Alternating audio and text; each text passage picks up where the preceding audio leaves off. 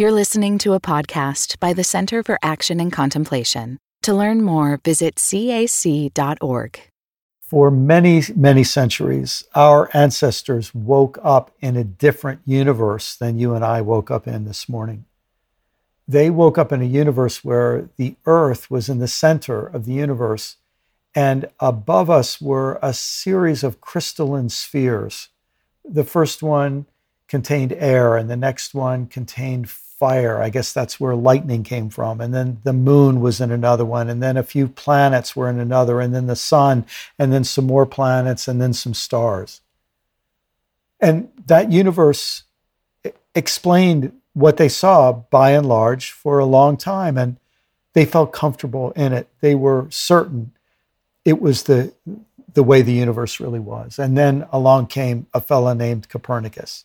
He noticed some minor problems in that universe model, and he proposed an alternative, and a whole lot of people thought he was crazy. Some decades later, Galileo came along with a telescope, and he was on his roof one night looking up at Jupiter, and he saw moons around Jupiter. And when he saw moons around Jupiter, of course he knew Copernicus was right. This makes sense in Copernicus's universe, not in the old universe. The fact was, though, Galileo got in a lot of trouble for publishing that finding. He was called to Rome to face questioning from the Vatican, and he faced the possibility of imprisonment and maybe even torture. The fact is, when you go against what your community thinks, they often punish you. It happened to St. John of the Cross. He dared to believe that his religious community wasn't doing the very best job they could. He had some ideas for reform to improve the work they were doing. And they did not say, thank you for your suggestions. They put him in a latrine-like structure, took him out once a day to beat him, publicly shaming him for months on end. It was a clear message, really. Don't you dare think differently, St. John. Back then, not St. John, just John. John, you troublemaker. And for anyone watching, don't you think differently either. This is what will happen to you. Same thing with Rosa Parks.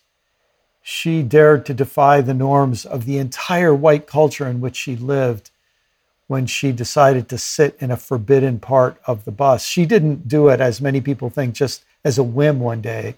She was part of a group of people who planned. They knew that you couldn't change the assumptions of Southern culture, especially white Southern culture, unless somebody had the courage to make it visible. And she had the courage to go against the flow. If we want to go with the flow of truth and justice and integrity, it's often going to mean going against the flow of our community. In my religious upbringing, like many, people who agreed with us were orthodox and biblical, and people who disagreed, they were put in the camp of enemies, liberals, and maybe even communists. Community is a precious, precious thing to us.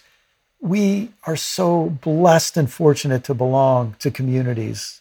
We depend on them for so much. But there's a dangerous element to community life too. And today we're going to look at 3 biases that thrive in community life. We'll call them community bias, complementarity bias, and contact bias. All 3 require us to go against the flow. This idea of going against the flow might help us understand a passage in the Gospels where Jesus says something that at first glance is really, really disturbing. And in fact, it's just as disturbing at second glance, just in a different way. He said in Matthew 10, "Do not think that I have come to bring peace to the earth. I have not come to bring peace, but a sword. I have come to set a man against his father, and a daughter against her mother, and a daughter-in-law against her mother-in-law, and one's foes will be members of one's own household." Now, if Jesus here is advocating literal domestic violence, then we would be right to think he's gone off his rocker. But he's using this strong, disturbing language to tell us that there's a powerful flow in families. In his culture, it was the flow of patriarchy. The head of the family, the dominant male, tells his wife what to do and tells his son what to do. And that includes the daughter-in-law too. It creates a whole pyramid of submission to a dominant authority figure. And Jesus is coming along, and he's proposing a different way of seeing life and a different way of seeing relationships. And he knows that by and large, the older generation won't accept it. So Jesus, as a young man, 30 when he begins his ministry, and his disciples in all likelihood were about his age or younger, he's telling them, listen, if you're going to follow what I say, you're going to have to go against the flow of our society, the flow of our community, and you'll even feel it in your family. Daring to break with that flow, daring to break with the assumptions of our community. Copernicus and Galileo had to do it. St. John of the Cross had to do it. Rosa Parks had to do it. And you and I may have to do it as well. It's enough to humble us and make us want to pray. We do not see everything, so we do not know everything. We do not even know how much we do not know. Nor do we know how much of what we know is actually impartial, distorted, or false. That is why we seek to open our eyes to encounter the world afresh, in humility and in silent wonder, to learn to see.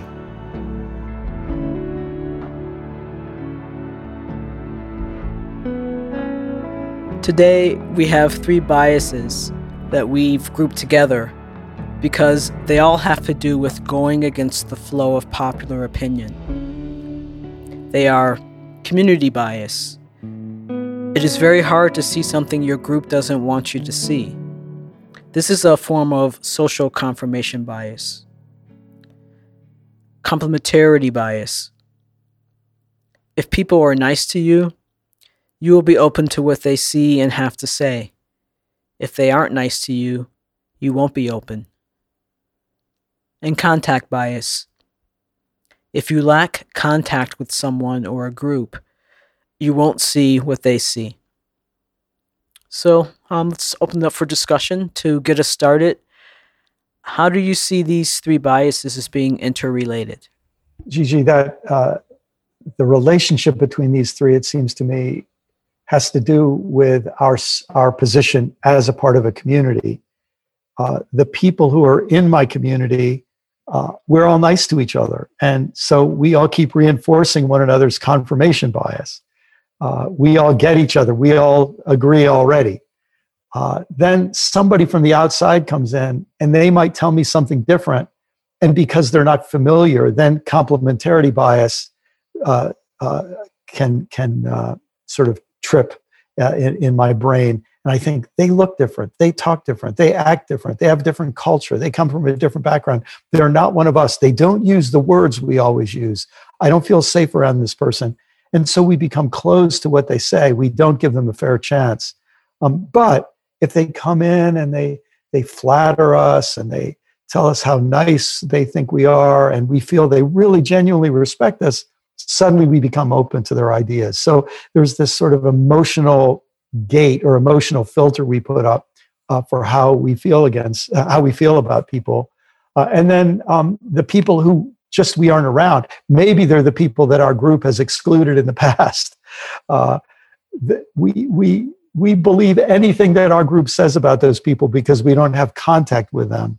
And we never even get to encounter them to find out if they might persuade us of their own truth. So obviously this is at the heart of racial prejudice and religious prejudice and even cultural and ethnic prejudice. So yeah, these three biases, it seemed to me, are all a byproduct of just belonging to some community. It's interesting to hear you say that, Brian, because I can't help but think how crucial to our sense of well-being and self-identity it is to belong to a community, right? This is something that helps us construct our place in this world and make sense of our own reality. And I can't help but ponder, I know so many of us have lost communities. And when you've been a part of a community and you've lost that and you feel the pain and the grief that comes from that, it gives you this crucial insight into why we cling so desperately to these social biases. That makes sense. Community is necessary for human survival from the time we're a baby. And, almost nobody lives the life of the independent, wild man out in the forest. We live in societies and civilizations. We're so dependent on each other. And you can see why it's efficient for us to have people all think the same way. That way we aren't always arguing with each other and we can get things done. But of course, if we're actually seeking the truth, now this becomes one of the unintended byproducts of a good thing called community. Yeah, there's a story that comes to mind from my life I feel like illustrates all three of these. And it puts me in the seat of the fool, of the one who's engaged in all these biases. But there's a playground 2 blocks from my house where often I will take my kids there about every day. And one day I was there with my kids and they're playing on the playground.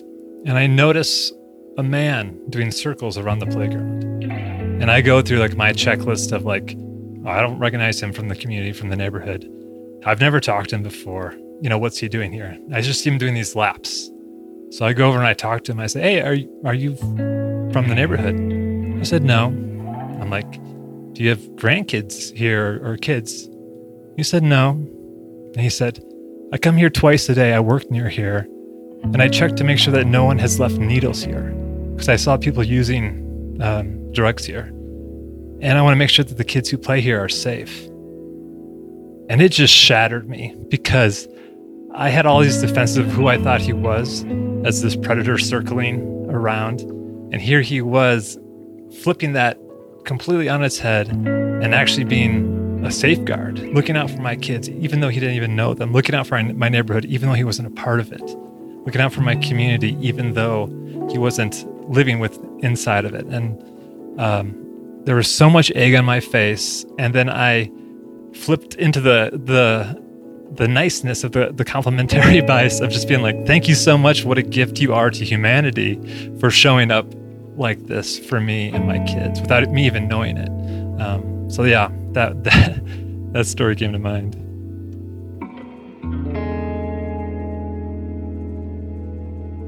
Such a beautiful story because both of you were motivated by concern for your community to protect the children.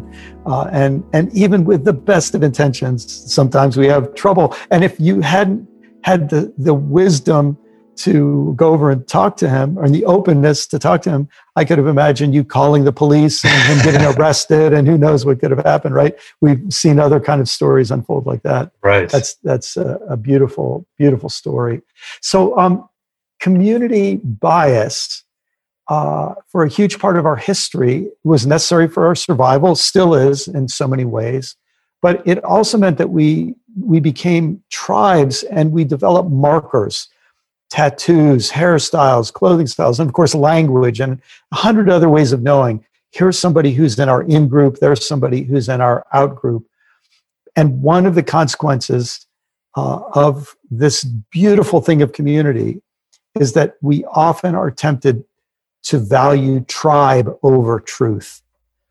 And so I think that helps us just set up this terrible predicament you felt that day. You were concerned for the children at the playground, and this is a potential threat. That concern can lead to wonderful outcomes, and it can lead to not so wonderful outcomes. Well said. Well said. And I think too, the way that community bias helps us learn about Jesus too, the way he often went out into the wilderness alone. That has been, I remember when I first read those verses as a kid, always being confused why Jesus was going out into the wilderness alone. And that needed break from the groupthink, from community, from that sense of togetherness to go into solitude, to actually be able to hold community bias in right relationship. I'm very curious for the three of you, how has that been something that you've engaged in or seen the value of or seen what happens when it's not in place? I think of how these biases work with those of us who consider ourselves loners, or who have always felt like we were kind of outside of the community, even though we are identified socially as part of certain communities. And it also makes me think of how these biases, these three biases, actually work to socialize us in certain ways. I remember growing up, I grew up in the National Baptist Convention, which is the largest African-American Christian denomination. And my parents were very involved in the church. And we were in a foster home, and I had two foster siblings, and one of whom was 6 months older than I was, and she was getting ready to go to school. But because I was born on the wrong side of December, I couldn't go when she went. But even though she was learning to read, my mom decided that I was going to learn to read anyway. so I learned to read, and since we were very much to our church, I learned to read the Bible. And I remember as a kid, just being struck. I had one of those. And I'm sure, Brian, you remember those King James version with the red letters whenever Jesus would speak. And I was just fascinated and really felt a lot of resonance with that. And then I would go to Sunday school, and something just seemed to be off. And in my 4-year-old mind, what I told myself was, it isn't that these adults are withholding something from me, it's that they don't know. And so even though I can have that in the back of my mind, because these adults are responsible for me surviving, it isn't like I can say, okay, they don't know, goodbye, I'll see you later. I have to stay in that community. And as I stay in that community, and there's nothing, there's nothing confirming that thought in my mind, but there's all the other social confirmation biases, this community biases, they're saying the opposite. It becomes very hard to hold on to that essential self. That's where that thought came from. It becomes very, very hard to hold on to that unless you have some time by yourself. And even then, it's sometimes, if that's all you have and you're the only voice you have is God in the voice in your head, it still becomes very, very difficult. And I know in my church, if not once a month, at least once a quarter, there were sermons saying how, in that they used the term homosexuality, how that was wrong, and anyone who was gay was going to hell. And when I learned that I was a lesbian, that made that very difficult because there was no one in my community saying something different. And even though we knew, there was gossip of who the lesbians were and who the gay people were, my parents just made sure I had no contact with them. So that socialization, even when you know that it's not right and that it isn't the whole truth, it still makes it hard for you to live authentically if you have no way of stepping out of that community. That story so powerfully just shows how all of those social biases work together. Yeah, I feel this when, I went through some years as a pastor where I was trying to break through into a different way of seeing my theology. And, the background I come from, they aren't really very tolerant of people who ask certain questions and think differently. And I remember for a period of years where I was in the thick of rethinking, I would on my day off, I would literally drive 2 hours west of where I lived and hike along a trail along the Potomac River. And I just needed to be away from people to be with my own thoughts. And I would say if I was walking for 6 or 8 hours, 2 or 3 hours it took just to let the old voices, fade, and for me to let my own thoughts make it to the surface. And it's so, again, it's such a gift to be part of a community. But here's where, if you want to be simple, if you have simplicity bias, you'll say community good, solitude bad, or you'll say solitude good, community bad. But we're saying no, they're both good, and they need each other, and they both can be a problem if they don't have the other. It's interesting. I'll just riff off what you were saying, Brian, because my own story also involves being a pastor at one point, and also I'm the son of a pastor, so I'm a PK. And I was one of the good PKs. There's a stereotype that PKs are either really good or really bad. So I got to be the golden child at the center of a community. And then that community imploded at one point, and I was on the outside of it. And it was when I was on the outside of the community that I became aware how much I benefited from the community bias and all these social biases. I was like right at the top, just reaping all the benefits of it, and then had to deconstruct it, and see how blind I was by getting tossed out. It wasn't like and I think that's an interesting thing, right? Some of us heroically go out into the wilderness to get perspective, and others of us get booted out, and then look over our shoulder and realize what was really going on. Wow, powerfully said. Well, I think there is so much more we can say about community bias, but it's going to come up because it's interrelated with our next two biases. So maybe this is a good time for us to just learn that prayer for community bias. Here's the prayer we will practice at the end of this episode when we're doing the prayer for community bias. Inspirer of holy boldness and humble bravery, give me the humility to learn from my community. Along with the courage, differ graciously from my community. Seeking truth even when my companions are unwilling to see it or accept it. help me remain humbly loyal to the truth. Even when I am misjudged and rejected by my community for doing so.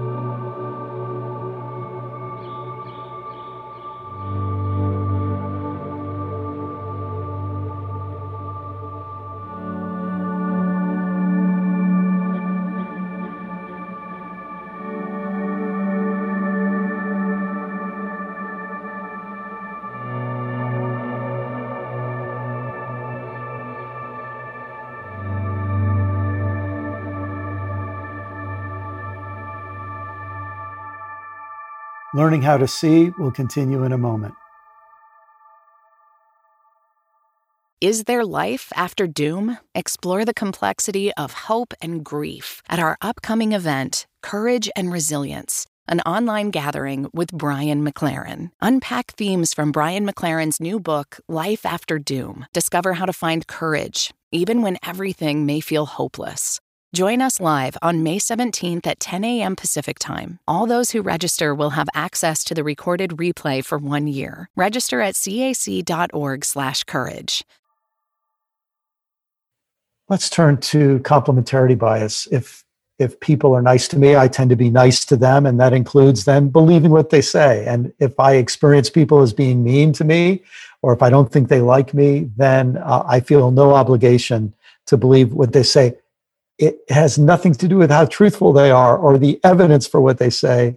I'm biased based on my feelings about them. And that's, I think we've already seen how this exists, but we can see how, in a sense, groups reinforce this, because if one in-group makes another out-group their enemy, then everyone approaches one another with hostility, which means that, of course, we're going to believe what our friends say and reject what those other people say. It's interesting. Complementary bias makes me think of how Jesus taught us to treat others. Treat others as we would like to be treated, turn the other cheek, forgive rather than seek revenge. And it seems like he's trying to break us out of this complementarity cycle of eye for an eye, tooth for tooth, also smile for smile and blessing for blessing. This hits me, Mike, when I think about a couple of times where people have had a really powerful breakthrough in my life. And sometimes that breakthrough happened because they were really, really angry with me. And their anger was data that tempted me to reject what they were going to say. But they couldn't help but be angry because I was hurting them, and oh my goodness, to be able to have people be angry at you and not take it personally, as the saying goes, and react to the anger, but to say, well, of course they'd have strong feelings if I'm hurting them. Their anger makes me, maybe I should listen to them even more. Now, that's not always true. Some people are angry when they're just nasty, right? But to say, oh, I better be careful when people are angry with me, or where they speak in terms I don't really understand at first, and I don't know their jargon or their lingo. They might be from a different community I could really learn from. So this complementarity bias really does require us to start to reverse that. Treat others as we would be treated, not as we have been treated.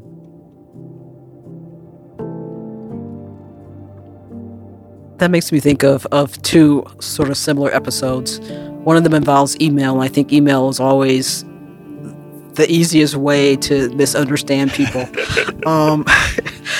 And so it was about an incident, and it was an email, and I read it thinking I was reading one thing, and of course that wasn't what it said. And so the thing is, this is after having a contemplative practice, so there was actually that space in my mind where I can make a decision to either, just stop and think or just let my anger go. And I saw myself choose to let the anger go because it touched a really, really deep wound in me from my childhood that I thought I got over, but I hadn't. And so I just let it go. And then the response was, wow. And then because of that response, I had to reread the email and realize that, he was talking about himself. He wasn't talking about me. and so we did have a talk, and we were able to reconcile.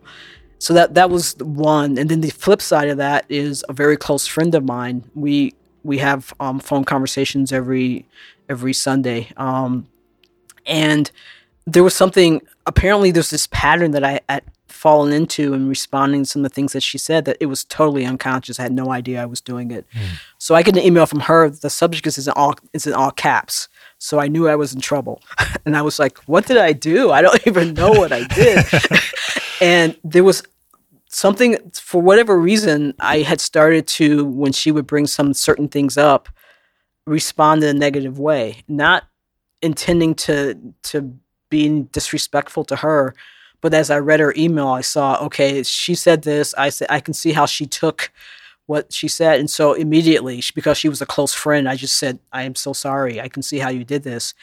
And for her, that was a huge deal because she had been going through a spate where there were people in her life who were really treating her in ways that weren't good. And she would call them on it. And then that would be the end of the relationship. So I was happy not to be in that pattern with her because I really value her as a friend. But I just noticed those two different ways of responding, and both to email, Email is the great bear that we all deal with, I feel like, on a regular basis. The example that came to my mind it involves my neighbor across the street who died recently. And the first time I met him, I was outside in our yard, and he yells at me. He had that kind of curmudgeon personality. And he just said, "Hey, did you steal my garbage can?" And, inside I'm like, who is this man who's accusing me of thievery? And then I had a moment of expansion. I just asked the question, why would I steal your garbage can? And he goes, good question. And I went over and said, hey, my name's Paul. He said, my name's Ray. And from then on, we were incredible neighbors and friends. And I just think about what could have happened if I would have responded just responding in that same way. It unlike my previous story, I actually showed up in full presence, I think, for that interaction. But it was such a lesson on what relationship can be. If someone shows up with kind of an energy that is so off-putting or curmudgeonly, if I am able to show up in my own body and my own presence with even a spark of love, it has the opportunity to turn into a friendship for the next however many years. And if we connect that to the next bias we're going to talk about, which is contact bias, when you realize whenever a person establishes that kind of friendship across a barrier from an in-group to an out-group, it makes the flow of information and the flow of truth and the flow of insight possible between two groups who previously had no connection at all. And so here again, we see how these different biases are really connected. Here's the prayer used to address complementarity bias.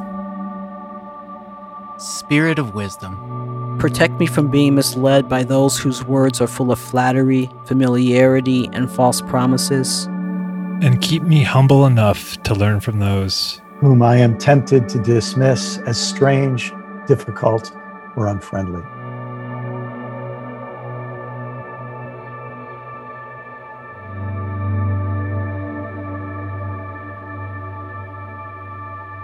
Lovely. Let's now turn to the contact bias.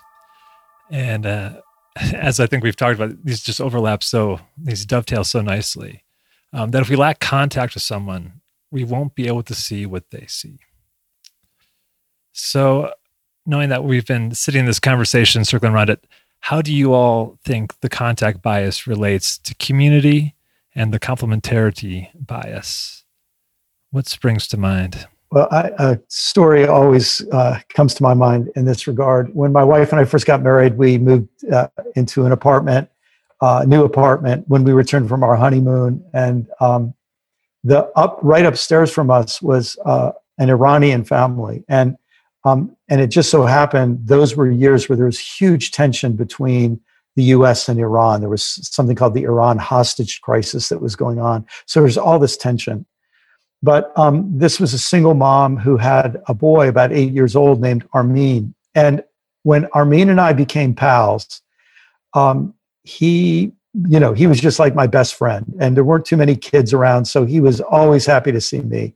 And if we ever left our front door unlocked, Armin never knocked. He just came in. He felt so at home with me and Grace. And of course, we were newlyweds, so we had to make sure we kept our door locked.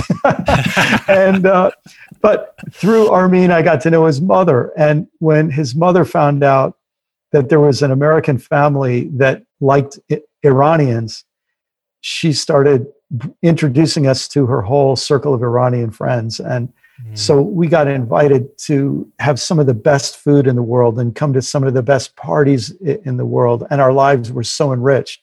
And so right at the time when people in the United States were saying terrible things about Iranians, we were having this absolute opposite experience that then gave me the opportunity. I don't know how many conversations where I hear people say something terrible about Iran or Iranians. I would just sort of speak up and say, I got to tell you, my neighbors are Iranian, and they are some of the funnest, finest people I've ever met.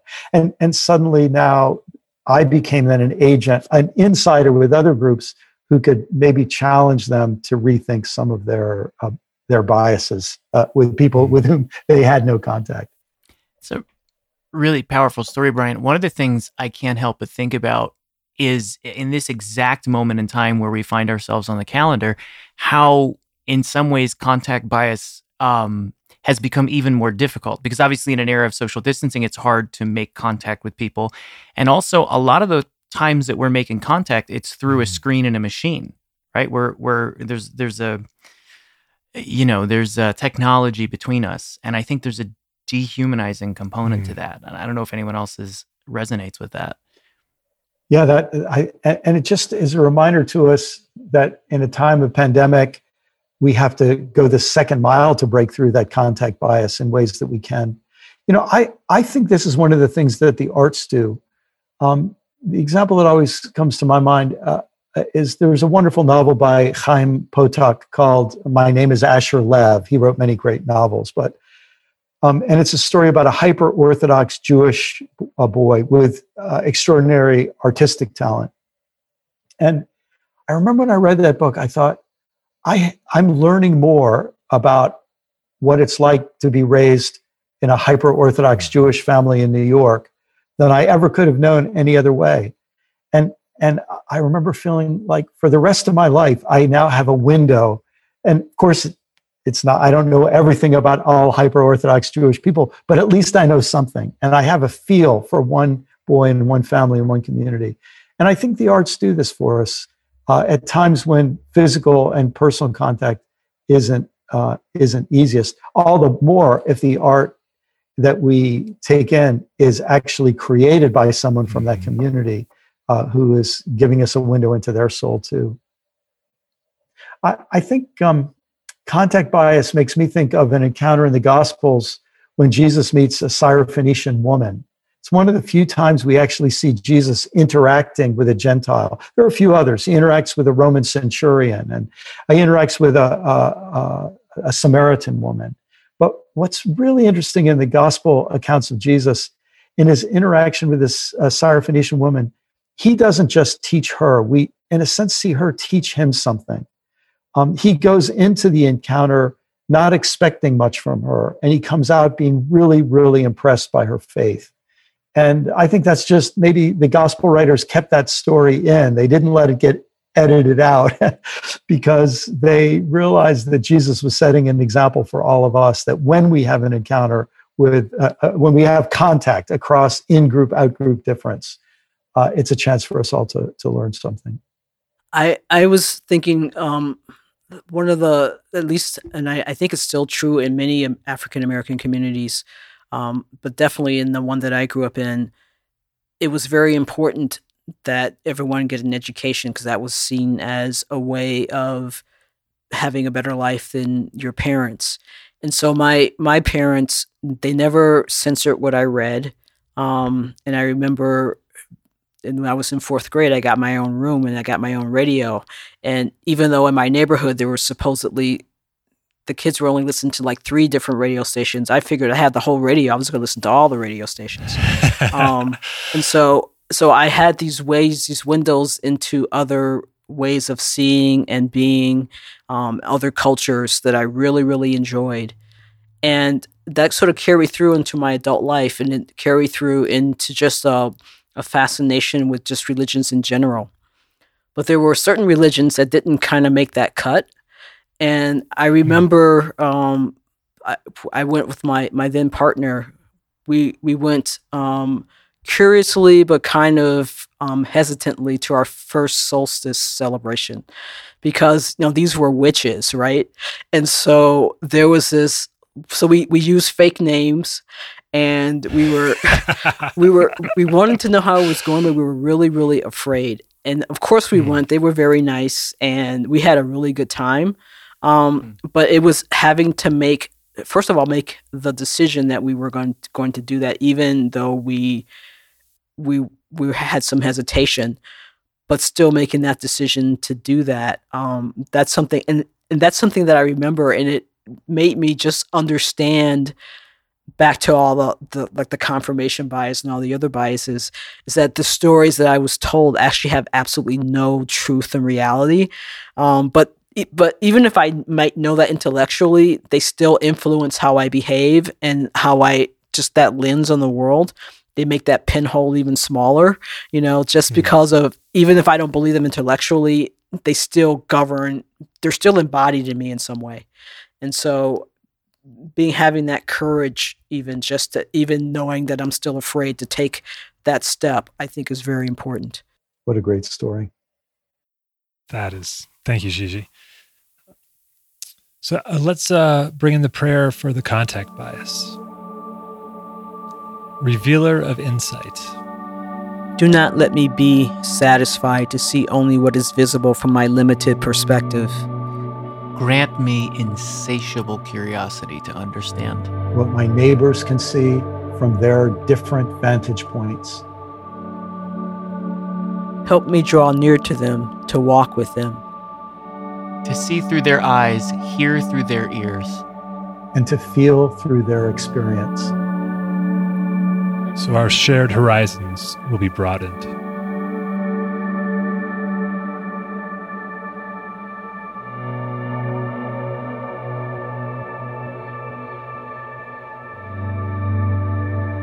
So here are 3 biases: community, complementarity, and contact, that challenge us to acknowledge that there is a flow to the groups we're part of. We cluster with people who like us and think like us, and if people think differently, we pressure them to conform to us or we squeeze them out. That means that our groups become ingrown and undiverse, and we lack contact with outsiders who see things we don't see. And when we meet people who are from outside our group because they don't look like us or talk like us or pray like us or vote like us, we disqualify them from having anything to teach us. We we then find ourselves trapped within a great wall of social bias. And if we want to break out, it's going to take courage, and it's going to take strength and guts and grace to go against the flow of our community and to follow the flow of truth. And so we invite you to repeat each line of this prayer, making it your own. Source of wonder, help us see with wonder. Depth of mystery, help us find delight in truths so profound that they surpass all knowing. Fountain of compassion, help us see with compassion. Bringer of justice, help us see with justice. Revealer of truth, help us see what is real. Holy wisdom, whose presence fills our ever-expanding universe, help our horizons ever to expand. Light of glory, help us to see with humility and awe. Amen. Amen. Amen.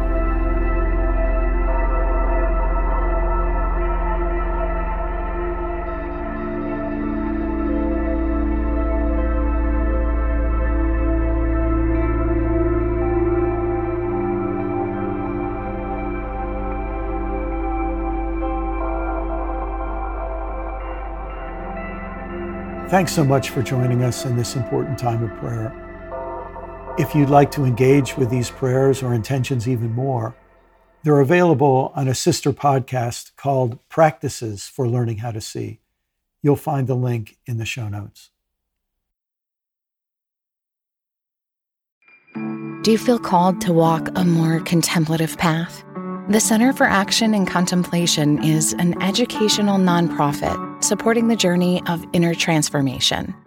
Our programs and resources will help grow your consciousness, deepen your prayer practice, and strengthen your compassionate engagement with the world.